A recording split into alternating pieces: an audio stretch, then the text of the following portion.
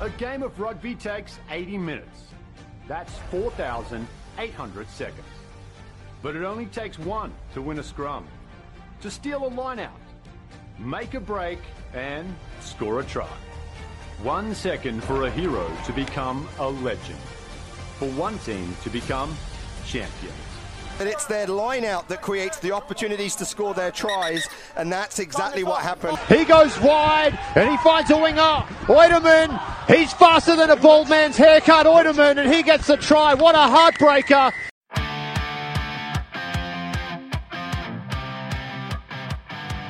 Welcome to MLR Kickoff. We have an absolute bumper show lined up for you today.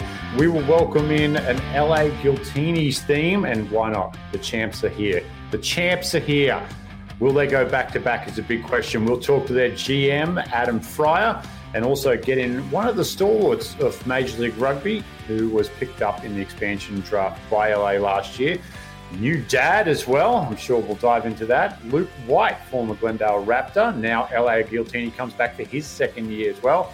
But as always, it would be remiss of me if I don't welcome in my handsome, intelligent, well-spoken co-host, the Professor, Pete Steinberg. Pete, and you are finally home. We've got you at home. Finally home. Yep, finally home. I think that maybe 3 weeks on the road. A little crazy. Thought I was going to spend February at home, but got a couple of clients who want me to take some trips. So we'll probably have a few more, but very happy to be home. We're expecting 8 to 12 inches of snow tonight, Dan. So fingers crossed. You missed the that? Shovels ready. No, I think we're actually getting quite a bit of snow. It's snowing right now in Kansas. So right. The difference is we have the nice dry snow that's actually pretty easy to shovel, right? You get the wet stuff, but you can make better snowmen. You can't make snowmen in Colorado. That is true. Right. You cannot. It won't stay together. Snowball fights, stay together. The more velocity you throw, the less chance of staying together. It's a total nightmare. But anyway, I digress. We've got a big Giltinis themed show coming up. Let me ask you this real quickly. They went into last season deservedly favourites. You looked at their roster; it was pretty star-studded. There is a little bit of thought going around in the chat rooms and the general public. They're actually stronger this year than they were last year. What do you think, Professor? I think I agree. I think they are stronger, but I think we think about the Giltinis last year, Dan, and we think about their start, right, where they were scoring 40 points regularly for I think the first 5 games until they came across New York, and we thought they were going to blow everyone away, but as the season went on, people adjusted. I mean, we'll hear a little bit about what they did from both of our guests today that might have helped them have that start. So they were ahead of the crowd. Obviously, they're a great team and great champions, but it wasn't as easy as those first 5 or 6 games suggested. So I think they're better, but I also think there are other teams in the league that are better too. Yeah, I agree. Well, one of the men charged with building the roster that was last year and again this year was their GM, Adam Fryer. Pete, you and I had a chance to sit down with him early today. So let's get him into the show right now. Adam Fryer from the LA Giltinis. All right, joining us now, LA Giltinis GM Adam Fryer. And the burning question to get us kicked off, Haas, what's harder in the off-season, player off-season or GM off-season? Oh, I would 100% say GM off-season. And a lot of people ask me about last year and being hard. Second year is twice as hard. I was going to say, is there such a thing as an off-season for a GM? Well, no, not really. And I don't want to disrespect the season, but a lot of us would say it's actually easier during season because you roll out your plan and, that's the fun bit.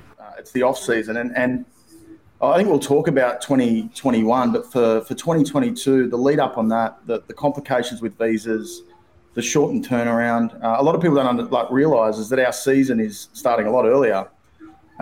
There's challenges, but also, it's part of the magic of being a GM, and I enjoy it. I love it, and to put the team together last year and to see it grow this year is brilliant, and I just cannot wait for this week because that's the fun stuff. Absolutely. Well, mate, firstly, we appreciate you joining us on the MLR Kickoff. We know you're a big fan of the show, and we keep you running over up and down those stairs at the Coliseum week in, week out during the season. Let's talk a little bit of history first. Let's go backwards before we look forward. An amazing first season for LA. You cap it off with a championship win against Atlanta. But even further back than that, you've got a successful career playing. You go into the media and doing some journalism work down in Melbourne with the Rebels and with the paper down there. Things seem to be on cruise control in Australia. What's the domino that falls in Adam Fry's life that says, hey, let's pack up the family, let's go to LA, let's start a rugby franchise in America? Well, that's it, right? The way you asked that question is my answer. And it all happened by accident, really. I came to LA for my 40th in March 2020 to run the marathon, the LA marathon. And I quarantined a bit of money to have a 40th birthday party. And I spoke to my wife and I said, look, I don't know if I want to do that. Let's take the kids to Disneyland and I want to run the marathon. And I ended up doing that. And just by coincidence, not really, the LA Sevens was on as well. So I went out there and sort of timed this to perfection and going to the LA Sevens. And I bumped into a guy out there that had dealings with LA, asked me, how's life? And I said, I'm working at Rugby Australia. I've been at Rugby Australia for many years, and I worked within Rugby Australia as a player, executive, and all sorts of roles for about 20 years. And simply said that. And then the next morning, I'm having coffee in Venice Beach. And then 2 weeks later, the opportunity came up, and I'm having a Zoom call with Gilly. And somewhat the rest is history. But it isn't a hard sell, Dan, and you all know that. And being an Australian on this podcast, you understand it. Is coming into this country, it's incredible, and everyone talks about it around the world, not just in Australia. Is that US rugby? It's not a sleeping giant; it's a giant that's just been woken up. And I firmly believe there's a 10-year runway, and LA can play a part and be a part of that. Whether it's on, and you guys know it too, doing media, whether it's on a podcast or whether you're a fan or whether you're running a team or playing in a team. You want to be part of that journey, and it really has. It started 5 years ago, and the foundation owners have done an incredible job to build those foundations. But now, I've been very fortunate to come into a league that's somewhat about to thrive, where it's probably been surviving and now converting into thriving. And easy sell, but it was done by accident. I was over here to run, not to change roles or to have a life-changing experience. And now I'm part of a rugby team that's pink and blue, and very proud of that. Well, Adam, it's Adam Gilchrist is a bit of a myth, right? A legend. So can you talk a little bit about what it's like to work for Gilly? Oh, look, I think every GM or president or CEO that would come on the show, they all work with some pretty flamboyant and owners that that are different. And look, my first dealings with Gilly was back, I think, in 1998, where I was drafted into an Australian Institute of Sport camp as a 16 or 17-year-old. And I think he was under 20s, but back then, you if you were identified at school, you were brought into the same bucket as an under 21s player. And he was in the under 21s, and I think I was in schools. And I remember seeing him in camp. He was an incredible footballer, by the way, and always remembered he had really big calves, and he was a real nugget. And he ultimately was called Nugget in those days when he was a footballer, but he was a player on the rise. So that was my first encounter with him. And then, watching him play Colts, and he was a schoolboy hero. I think he still holds records in GPS around his ability as a schoolboy player. Like, he could have been anything. Then obviously followed him through his professional career outside of that with F45, and then sort of connected back into him just recently. But it is funny that we both sort of started in that same camp in Canberra, Australian Institute of Sport, and he's gone on and done some pretty amazing things and sort of went down a different path. And now we find that we're working together. But a lot of people ask me how it is to work with him, but the best formula to work with any owner or any boss is someone who is brave enough to take risks, who is very, very passionate about rugby as a sport, but he's also very passionate about participation, growth, and seeing USA Rugby thrive. And I think that formula with someone who demonstrates a lot of innovation, who's bold and wants to make those sort of tough calls and decisions, it's brilliant. I learn every day. And, the way in which he's sort of brought this club to life, it's a credit to him. And a lot of the sort of good fortune from us has come from his bravery. But, yeah, he's a colourful character, and we wouldn't want it any other way. And you've got to be like that. If you're going to grow a sport like rugby union in the US, you can't just roll out what the Kings or the Dodgers are doing. You have to be brave, and you have to make some big calls and do things differently, like he did in the fitness industry of turning a personal trainer into a LCD screen. So, I really enjoy working with him, and I really appreciate the support and the people he's put around me to do this job. So Gilly asked you to step in with the Loyals, as it was back then, soon to be the Giltinis. Can you talk about you talked about how this offseason is short, but can you talk about some of the things that you had to get through getting into the 2021 season in the middle of a pandemic? Yeah. And no, if I had signed up, I think I signed up in May in 2020. By signing in May, you never would have thought, and that was sort of just when the pandemic was sort of just to ripen up, and it wasn't there in Australia. But if you'd told me what was going to transpire in May the following year, I would have fallen off my chair. But setting up a new team, and I call this, and I get a bit. Some people don't like this, but I personally think LA is the sporting capital of the world, where it's got 2 women's soccer teams, 2 men's soccer teams, 2 an NBA women's team, 2 NBA teams. You go through it, but it's double in everything. And you're trying to set up a new sport, that is rugby, in LA, which was the COVID capital of the world at the time, during the height of a pandemic. And really, I flew out of December. I landed in a little sleepy town called El Segundo on a park bench. I remember it clearly. I ordered a Rinaldi sandwich, which is a famous sandwich shop. I sat at the bench. I met with my first staff appointment in a guy called Mitch Huberman, who's worked in LA Sport for many years. And we sat there and said, well, where's our office going to be? This was in December 29. Where's our office going to be? How are we going to get this stadium agreement sorted? All during a pandemic on I think it was 3 months till kickoff. And that was the easy bit. We had to work out where we could play because you weren't allowed to train in LA due to LA County protocol during COVID. And I sincerely think with the support, and not a lot of it was just my call and doing. Like, I was very lucky to have Stephen Hoyles, who was pretty bold and brave back then, and Darren Coleman as the coaches, to put me through sort of, we went through every situation. And funny enough, the only part of the country which had relaxed its COVID rules was in Maui, in Hawaii, and we found an old polo field. We mowed it. It was up the top of the mountains, and it was actually cheaper for us to live in Maui than it was to live in LA. And if anyone lives in South Bay LA, they know how expensive it is.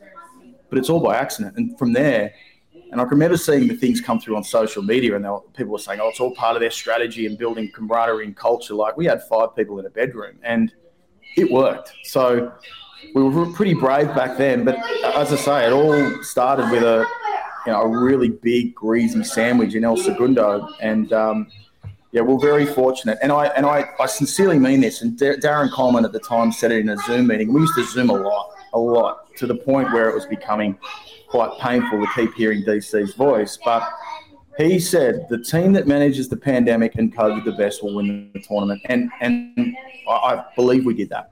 And it was somewhat by accident, but in the end, we were brave and took risks, and we had the support of the owner to do it. But, you would never have thought that we were, dodging horse shit on a paddock in Maui that was freshly mowed. And that's where we started. And then we ended up just looking at some of the pics there. And I know this is a podcast, but looking at some of those pics in the carpet of the Coliseum at the end of the day, it's just... I'm a big believer in these sorts of spiritual things of where you start and where you end. And, if you look at that turf and you look at what we started on, it's a pretty beautiful thing. And to be the best thing about it was no complaint from the players. And I know it was Maui, but still it was pretty tough going. They all stood around and they all bought into it, and they all had trust in the coaches and the staff that were going to put their best or their safety first and put them in the best position to train and be together. And somehow we pulled it off. Talk a little bit about the challenges you faced coming into not only a new league, a new team, but a new country for you, for DC, for Hoylesy, for a lot of the players as well coming over. Was there a couple of aha moments when the American sports culture kind of got you and you're like, what's going on here? And then, hey, we'll help you. We'll get you through this. Every day. And I'm still finding those things, Dan. And no disrespect to this incredible country that is the US of A. My family were over here. You probably could hear them in the background right now, so my apologies. But yeah, every day there's challenges, but I think the thing that was the hardest thing for me is I'm coming from a country like Australia where rugby is seen to be, one of the major sports, and here, we're not there yet. So, you walk into a room and the cell is different. You try to explain the sport. The amount of people say, "Oh, you're that footy code that's without pads. You guys are crazy." There are always challenges and things are different, but you quickly adapt. And I think a lot of people talk up the amount of foreigners that we had that did very well for us last year, and they will do again this year as well. But I thought our local players, our players that were from here, and a lot from Colorado as well. Now they helped us out a lot. So all those questions and things, we definitely got the answers from them. But there's challenges every day. But I think just being part of a city like LA, and I sort of spoke about it at the top of the call, is very, very cluttered market, but it is just so big. And we know who our audiences are. We just got to get them out to the Coliseum. And we were able to sort of get that awareness by being the first ever sports team to play at SoFi Stadium, by breaking the record in the final for the Coliseum this year. So it's coming, but our biggest challenge is to be patient, because I think we're a few years off for having our internal goal is 25 by 25. That's 25,000, which is the whole Lower Boulder Coliseum, and we want to see that full. Yeah, well, the kids are in the background, so I'm going to segue over to the family. You talk about being a risk taker, everyone in the organisation taking risks, but your wife and your kids obviously a huge risk as well.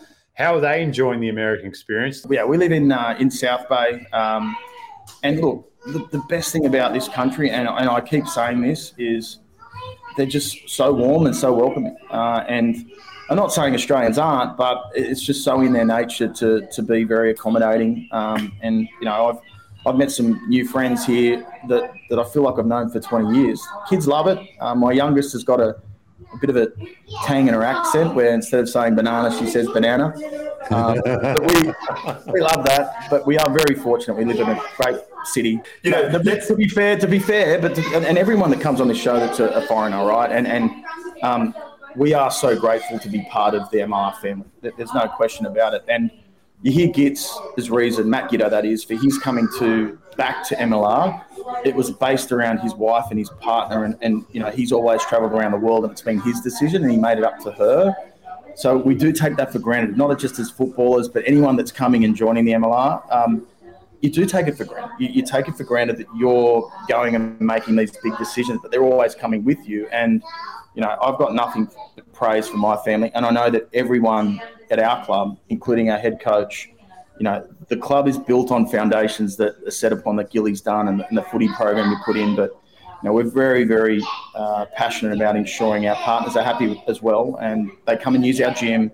And we, one of the best comments I heard was after the final, where one of the kids was crying because he got champagne in his eyes, right? So, and sitting there and listening to that and hearing him complaining he's got champagne in his eyes, that just shows you how close the wives and partners were within our celebration of winning that trophy. And I know that there was some MLR staff in there, but the wives and the partners, everyone has to be a part of it. And if they're not part of it, we're not doing our job. So let's talk about last year. Obviously ended well. What was one of the things that surprised you most about the LA Giltinis? What's one of the things that you were like, man, I didn't think that we were going to do that as well as we did? Yeah. Look, a lot of the things you could say was part of our strategy. I was, and I said at the top of the call, I was really pleasantly surprised with our local talent. And the appetite for rugby in this city is there. And it's just trying to get them to the football and get them united. And I was speaking to Todd Clever today, who works with us. If rugby can unite itself, whether it's from a governing body level, and it's very united at an MLR level, and if they can get that bit right, where clubs are aligned and everyone's sort of pushing, rowing in the same direction and pushing in the same way, American rugby is going to do some great things. But my biggest surprise really was, the success of the Giltinis as a brand. And it's the elephant in the room when I do any podcast or any interview. They keep saying, how are you called the Giltinis? And give us a bit of insight in why you're a cocktail and Giltiness. I was speaking to a journalist the other day and he kept saying the Giltiness. And I said, look, man, I've just got to pull you up there. It's Giltini. So I was surprised by the end of it. and we got a pretty rough time at the start. But that's sort of started to work, and that's probably the biggest surprise, I think, Pete, was you've got Red Bull racing, where if you go to Formula One, you see fans going ballistic with blue flags with an energy drink on it. You go to Japan and the Suntory, Goliath, who are known, that's one of the biggest rugby brands in the world. So it's there, and I was very nervous about it, but I'm a big believer in it. The drink is going to launch at our first home game. You heard it here first. And the success of that and Gillies and the brands around it, and that's the formula, because we've got to start to do things differently. There is no broadcast revenue yet, and it will come. But you've got to build brands within your team and in your sport. And, the front row of the Gilly Goons, and then we started to see people in tie-dye, then we started to see people rocking the New Era hats, and the brand started to work. And, if you're going to say anything about a surprise, and it was over-delivered on what I expected, the brand did. And, I'm a marketer by trade, and that's what my background is, and I'm all about brand. Running a rugby team's easy. It's about building your brand. And for us to build a cocktail glass emblem that represents this city and rugby, I didn't think it would take. I think it will take some time, but I think they've done a pretty good job today. All right, last one I'll leave with. I'll let you get back to the family. Battle of the beverages. It's a big one. Gilly has 2 teams. What's your relationship like with your counterparts over at the Gilgronies? I won't tell you what Sam and Gerardo had to say about you. I'll let you speak, and then I'll fill you in. But what's that relationship like? Is it the backyard brotherly love thing where you want to bash them a little bit harder than the other teams, or how has that been? How has it been treading those waters with the same owner? Are you going to tell me the answer first, or are you going to tell me after I say my answer? After, because I feel like you'll change direction. I just want the truth, man. Tom Cruise. It's easier when I've played, we played rep footy with Mark Gerard, and Sam and I played schoolboy football together, and 19s and 20s, and went through the ranks together. And I think when I was captain, he was vice, so we're very close. Our kids are sort of the same age, and that's the magic of rugby, where you can come over and you both set up. And we had a moment. We hung out a couple of weeks ago, and we're both sort of sitting there and saying, "Well, can you believe this has happened? That we're both sitting here together?" But I'm very close with Mike Sheen. We actually ran the last marathon together. And I kept telling everyone I'm running the marathon with my dad, which he didn't like. It was in orange and I was in blue. And I don't think you've ever seen a Dumb and Dumber where they rock up to the ball in the blue and the orange. Yeah, that's what it looked like. But we've got a great relationship, and you're right. And that's no disrespecting to Austin. We want to beat as many teams as possible next year. And to their credit, and I think just by closing, Dan, I'd say is that I think everyone won something last year.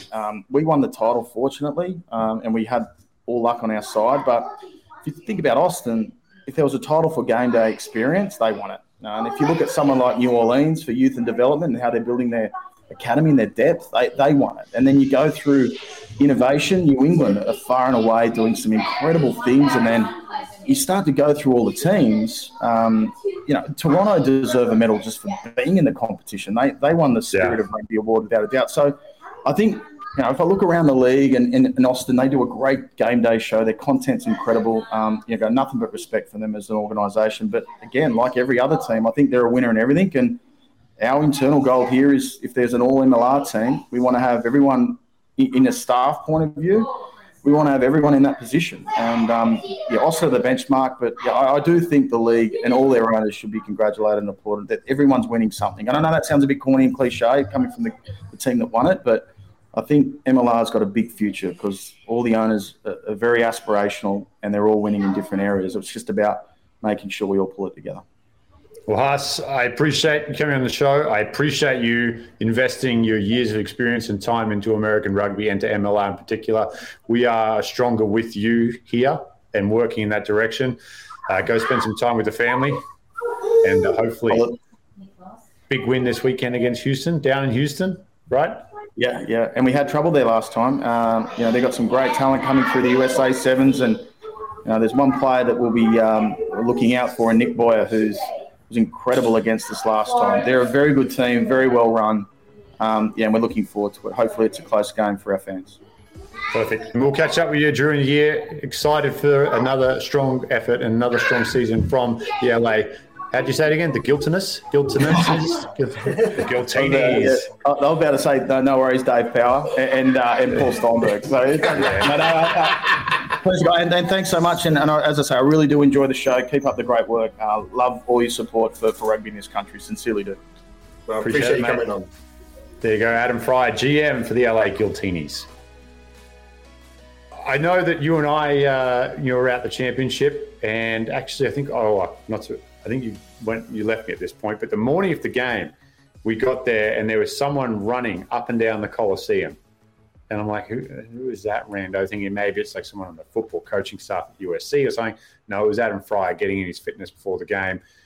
And that's that driven personality that you almost need to launch a new franchise in, like you call it, the biggest sporting market in the world, which is a big claim. It's not unfounded. It's LA is a really strong sports market, and they're facing a lot of competition for eyeballs and wallets out there. And you need a guy like that to kind of drive the ship.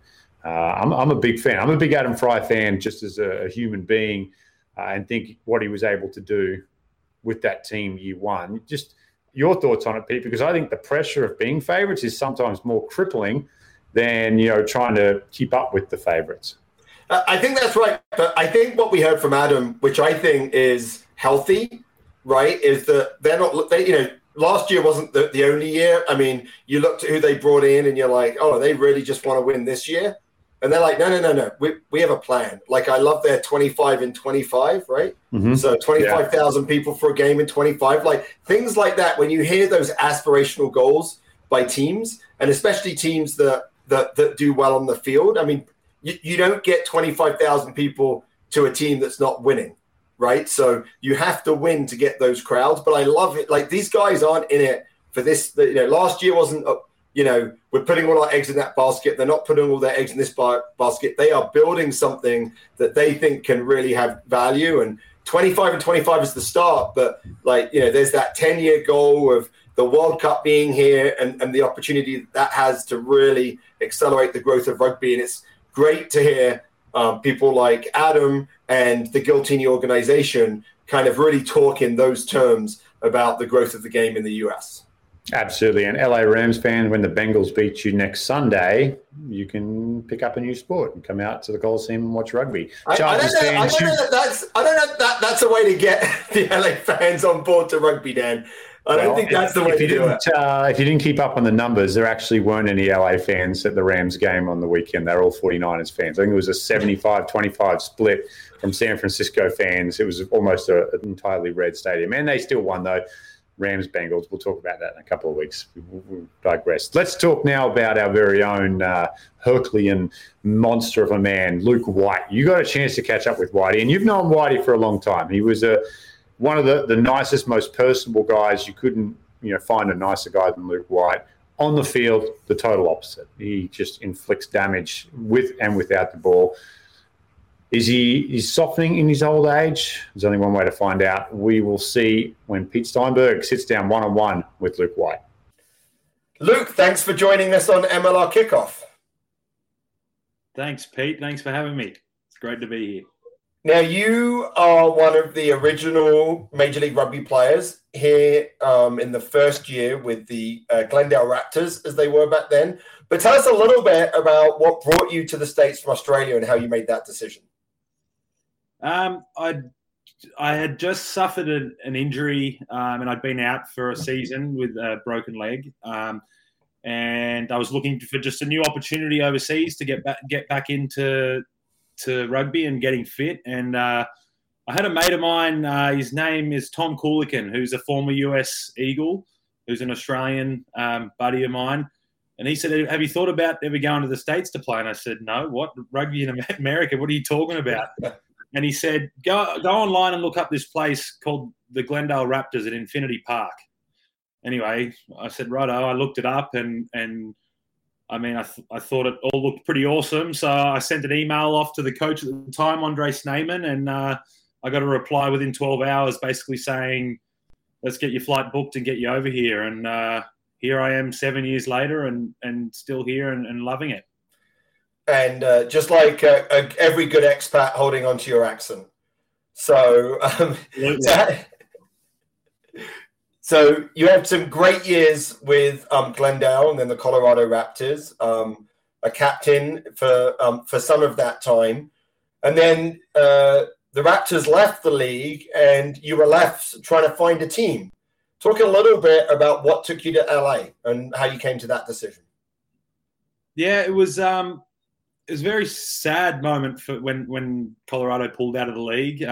It had become my home, and we'd all of us players had become very familiar with it and become very comfortable there. And but then when one chapter closes, often another one opens, and I'm very lucky that the LA opportunity popped up, and I guess I'm also very lucky that the LA outfit's driven by a bunch of Australians. So I think I was lucky in that sense. And just when it was time to make a decision, I'd been talking with LA and the coach last year, Darren Coleman, and Stephen Hoyle, so the assistant, now head coach.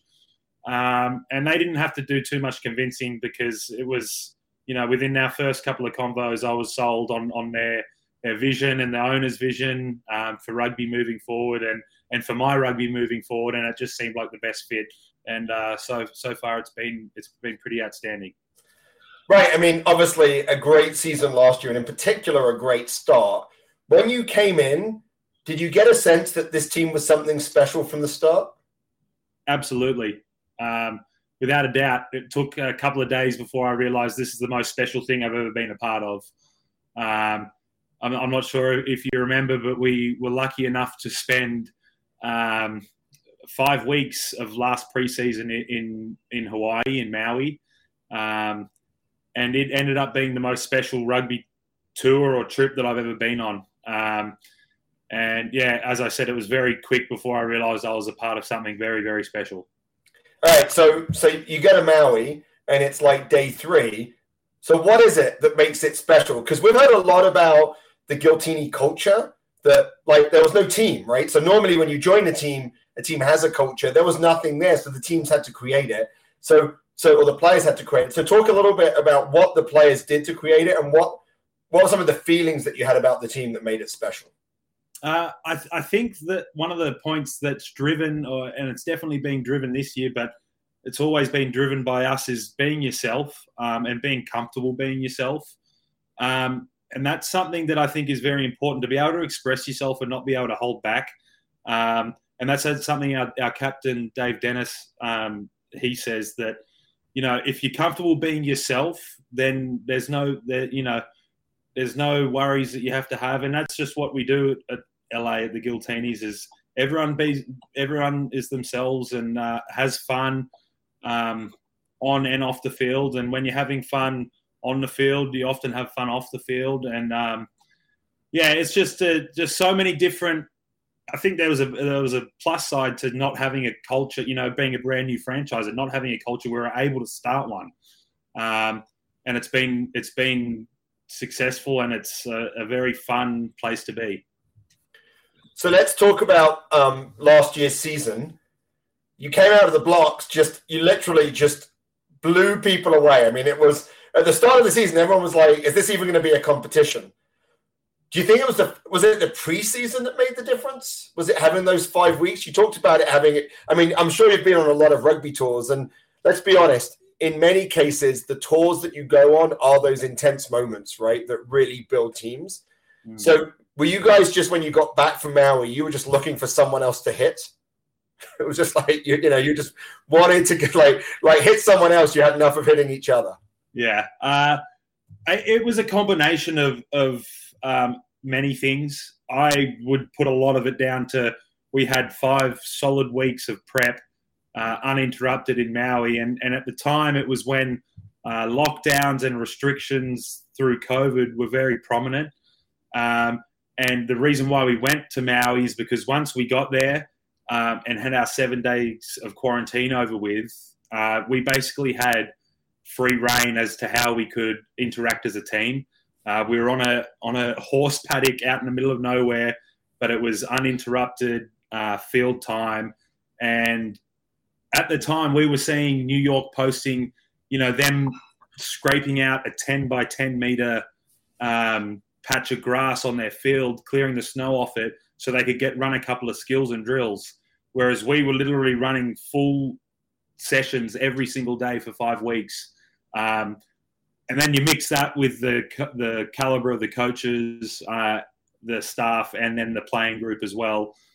We were just far more prepared, I think, than any other team early in the season. Obviously, you see teams catch up as they see more film and are able to get their team established more. But I put it down to that pre-season that we had and time together to get everything rolling was a key to success throughout. It led us through the whole season, really. You're obviously from Australia. You talked about the Australian flavor of the LA Giltinis, and you're playing with, two Wallaby greats, right? In Matt Giddo and Adam Ashley Cooper. Did you ever think you'd be playing with those guys? Like you're probably a little bit younger than them, right? So yeah, that's probably someone you looked up to when you were a kid. Well, I did. I grew up watching them, and I never ever thought that I'd be playing, on those fellas' team. And I feel very lucky and I guess blessed to be able to be in that position and learn from people who have done it at the top level for how long they've done it for. I've learned a lot from my teammates, and I don't know how Dave Dennis is going to feel about you saying there's 2 Wallaby greats. I reckon there's 3 on our team. Fair enough, and potentially some future Wallaby greats as well. I mean, it's a pretty, it's a he'll be there one day. I reckon Billy Meeks needs to get called back up. Angus Cottrell, all of them could step into the Wallaby side very easily. So we've talked about how you played for Glendale, right, and one of the best players there, and then you come into this really stacked LA Giltinis team. What was the greatest challenge that you had as a player last season? Greatest challenge I've had as a player? Not really. I guess maybe trying to balance, because I'm kind of a person that's we laugh about it too. I'm a bit of a hybrid in rugby. I play I can play second row and I can play front row and even back row. Just balancing between the positions and having, because I've had to cover front row and I've had to play second row. That's probably just been my biggest challenge, is just balancing it and making sure I'm always putting my best effort forward. And I think I do that. I think I put in my best effort to whatever I do. But that's probably been my biggest challenge, is just balancing between positional groups and sharing my time in training and doing personal extras. Splitting it between those 2 positional groups has probably been my biggest challenge. But other than that, everything that you do in rugby is challenging, and it should be. So, but yeah, nothing that's too hard that you can't do.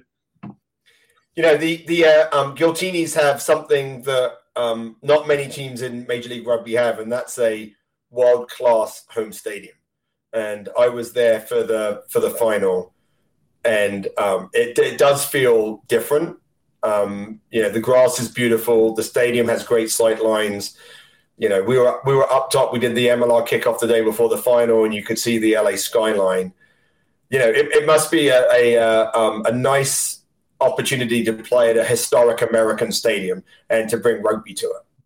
Yeah, it's phenomenal, and that all adds to the team culture. When you do things that are special, it grows the spirit within the team. And our owner, obviously, he's got the right idea. He wants to put us in a home that's special, that makes us feel special. And we definitely feel special when we get to play there, because it's an incredible stadium. I've been lucky enough to play when I was at the Raptors. They had the best facility in the league. And now being able to play at the Coliseum, which blows anything out of the park that I've played at before. We even got to have a run around on SoFi Stadium, which is next week. Yeah, that's right. Yeah. Next week's venue for the Super Bowl. We were the first ever team to play there with fans. It's we're very lucky to be able to play in the stadiums we've played in. So, and there's more and more stadiums popping up around the league. I think, Houston have something going on really good with their stadium, and hopefully year by year there's more popping up, and team, Dallas have access to a great stadium this season, and hopefully that keeps growing. So when you look back at 2021, Luke, what's one thing on the field that you'll remember 10 years ago? And it can't be winning. It can't be winning the championship. So one thing that happened on the field that you just remember, like a moment or an instance. I will remember in 10 years' time. Yeah. Something that you'll tell your kids about. And then one thing off the field that you'll remember that you'll tell your kids about 10 years from now. When they say, "Daddy, when Major League Rugby's on the networks all the time, and you'll be like, hey, did you know I played in the very first LA Giltinis team?" And they'll be, "Tell us about that first year, Daddy." What are you going to tell them? I think, when I got my first start with LA last year, I think it was maybe 3 minutes into the game, I was able to cross over for a try. And that was just such an exciting moment for me.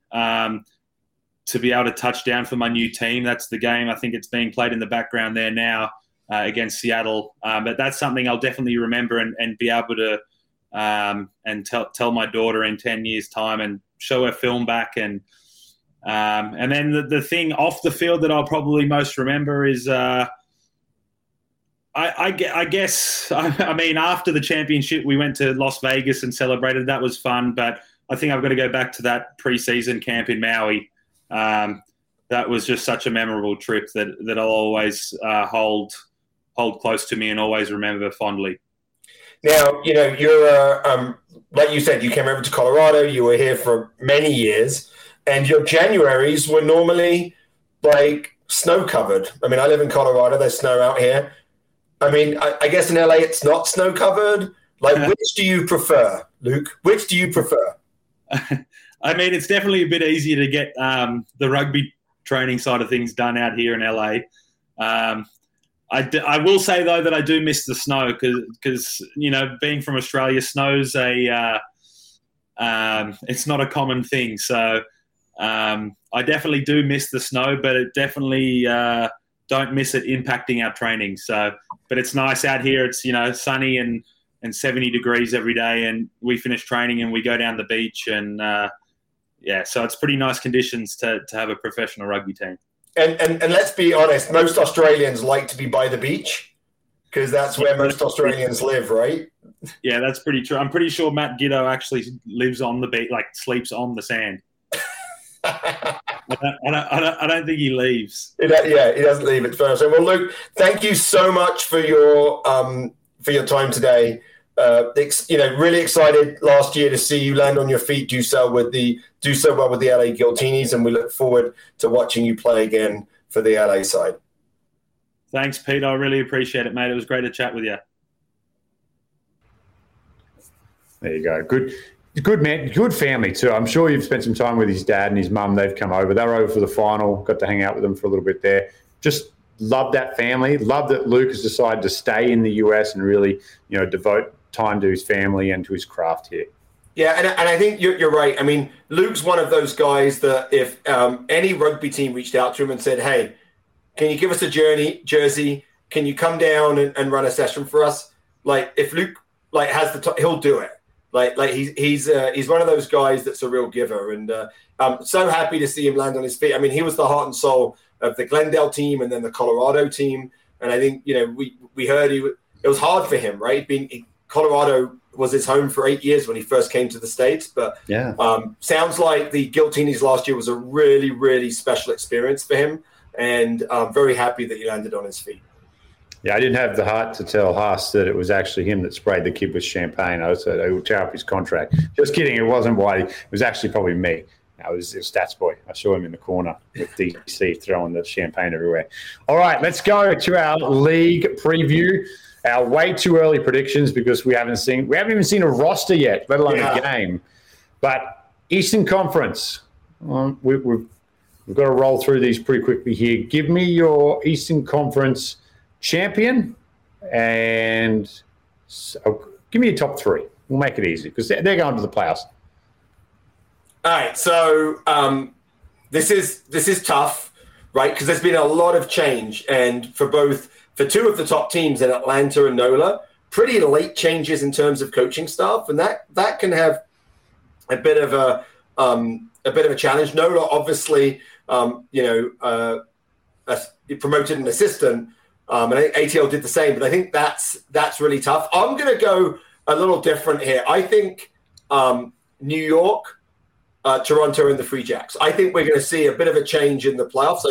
I think the latest changes that the late changes of the coaches, that's not easy, right? I mean, we've talked a lot, Dan, about how it takes really a couple of years to be able to install what you want. New York and Toronto have also Toronto and the Free Jacks have had some changes there, but I also like some of the additions that I've seen. So, I mean, this is like a little bit of a shot in the dark. So, I could choose Atlanta, New York, and NOLA, and everyone would be like, boring, right? So a lot of these teams don't have their foreign players. There's been lots of visa issues trying to get people in. It's a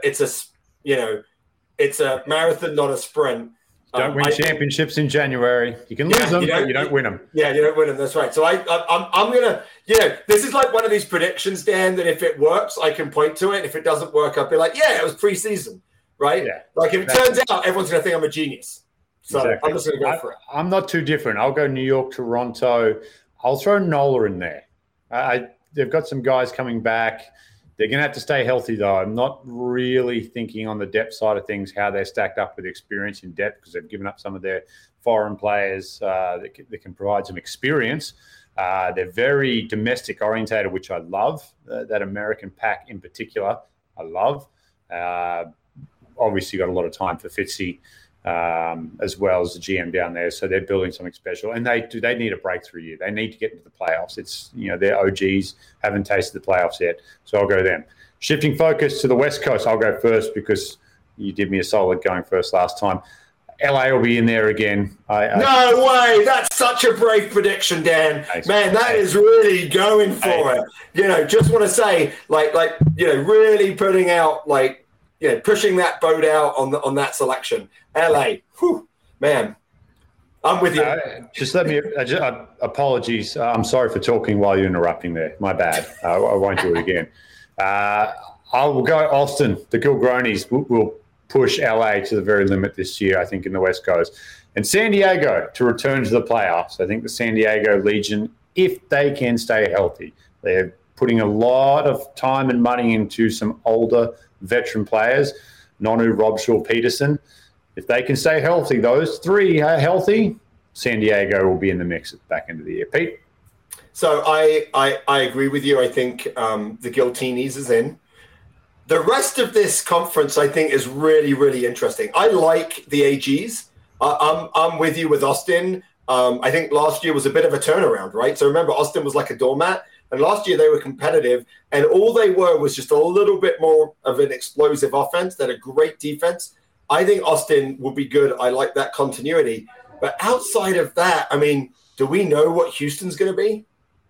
Right? Seattle showed some, well, I mean, I think, so the challenge with Utah is Utah are looking, I think, for more organic growth, right? But Houston have a lot of new players coming in. They have a new coach. Seattle, it's going to be the first time that Clarkey has a chance with a preseason. He showed, they had a real new coach bounce, right, last year when he came in.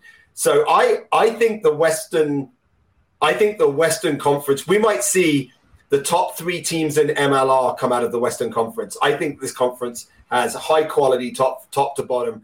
I'm not sure that there's going to be a poor team out of the returning teams. Interesting. All right, let's break down this weekend's game. Of course, things kick off February 5th. Haas mentioned it earlier this year, earlier than before, but it fits where we want to kick off. Obviously, COVID last year had forced some changes. February 5th, this Saturday, things kick off in ATL.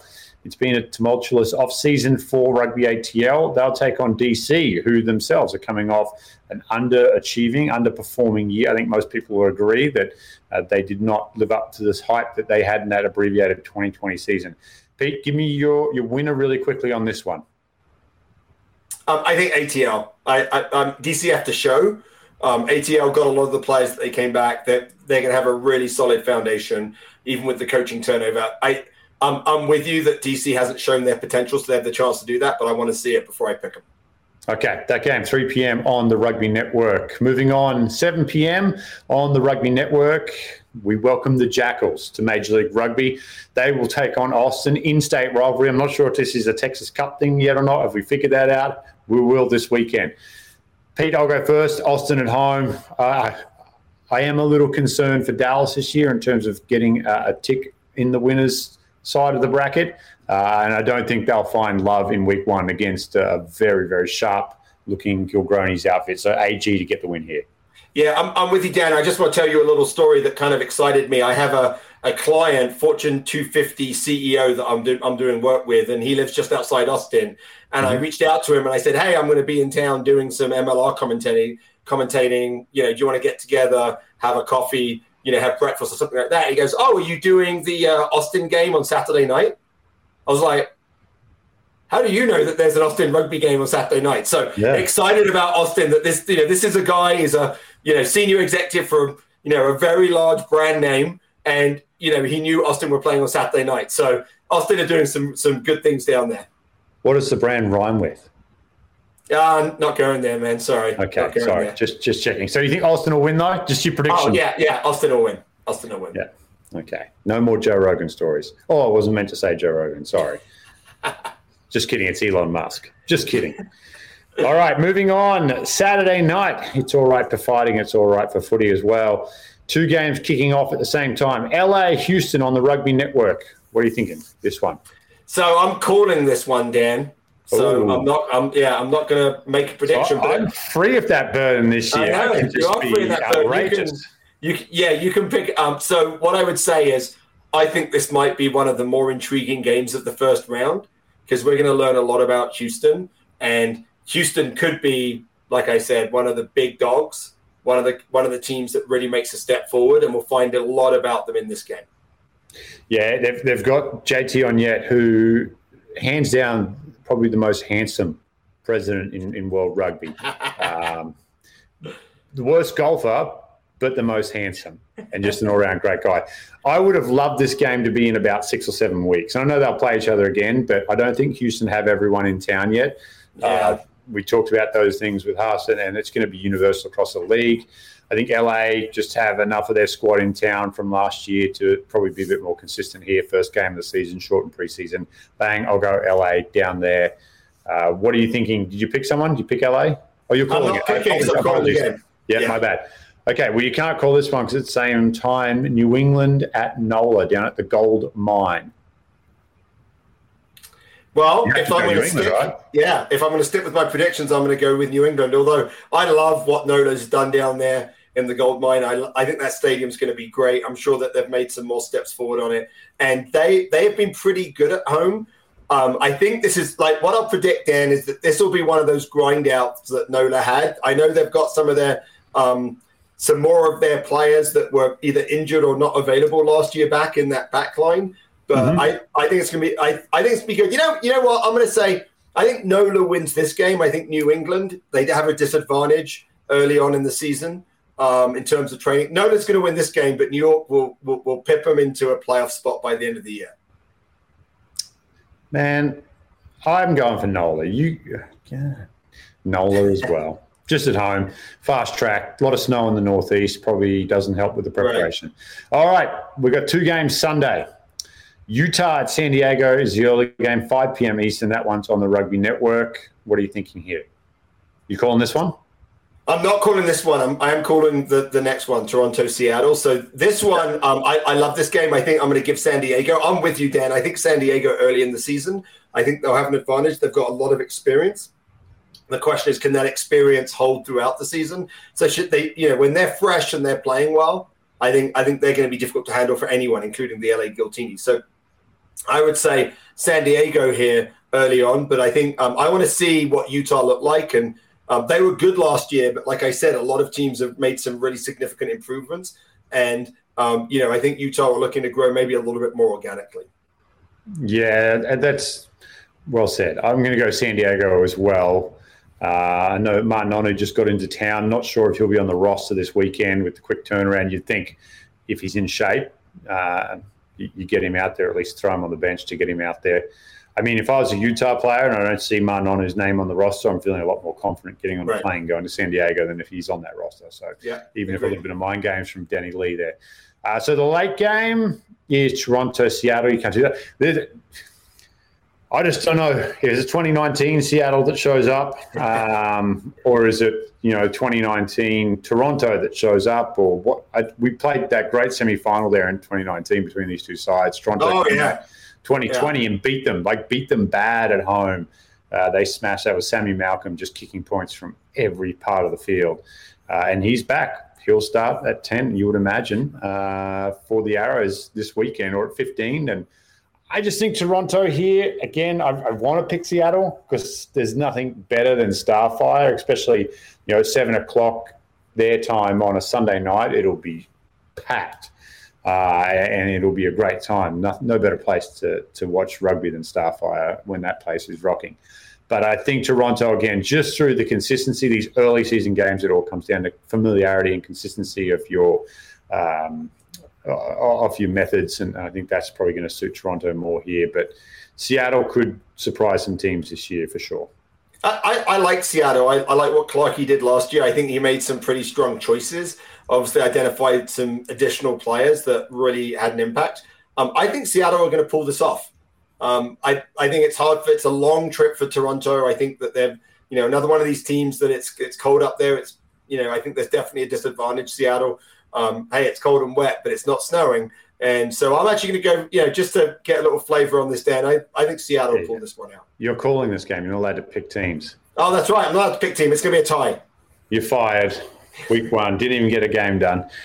Which all right, we usually in the past we've done the national game as game of the week, but let's just do what's your game of the week? Which one are you looking forward to the most? There's a lot of great games, but I'm really looking forward to LA Houston and then Utah San Diego. Those are two games I'm not calling, right? So I get to enjoy them and watch them just as a fan. But I think both of those games will tell us a lot about what the season looks like in the West. I'm going to go Toronto-Seattle. 3 reasons. I think it's one of the great early rivalries that we've had, just from circumstance that they've played some absolute classics against each other. I love Seattle when it gets crowded and big up there, and they'll pack it out. It's just great to watch on television. It was great to call in person when we were there. And 3, I get to listen to you. So it's 3 great reasons for that one to be my game of the week. There you go. Don't mess up. I'm just going to be texting you the entire time. I know. No, don't worry. I'll have it. I'll be there. Any advice you can give me, Dan, I will take. I'll even if you give me a good nugget, I'll even give you a shout out. It's like the old Viking days. I'm on my ship. I'm out to sea. Just shoot the arrow. Let me burn. Free my spirit. It's going to be great. Well, Pete, pleasure as always. Thanks for joining us. It's going to be an absolute great weekend. It's so exciting that Major League Rugby is back in a big way. 2022 is shaping up to be a massive year. We're going to have everything you need throughout the season here on MLR Kickoff. It's going to be a great time. For Pete Steinberg, the Professor, Aaron Castro, Brian Ginty, I'm Dan Power. This has been the MLR Kickoff.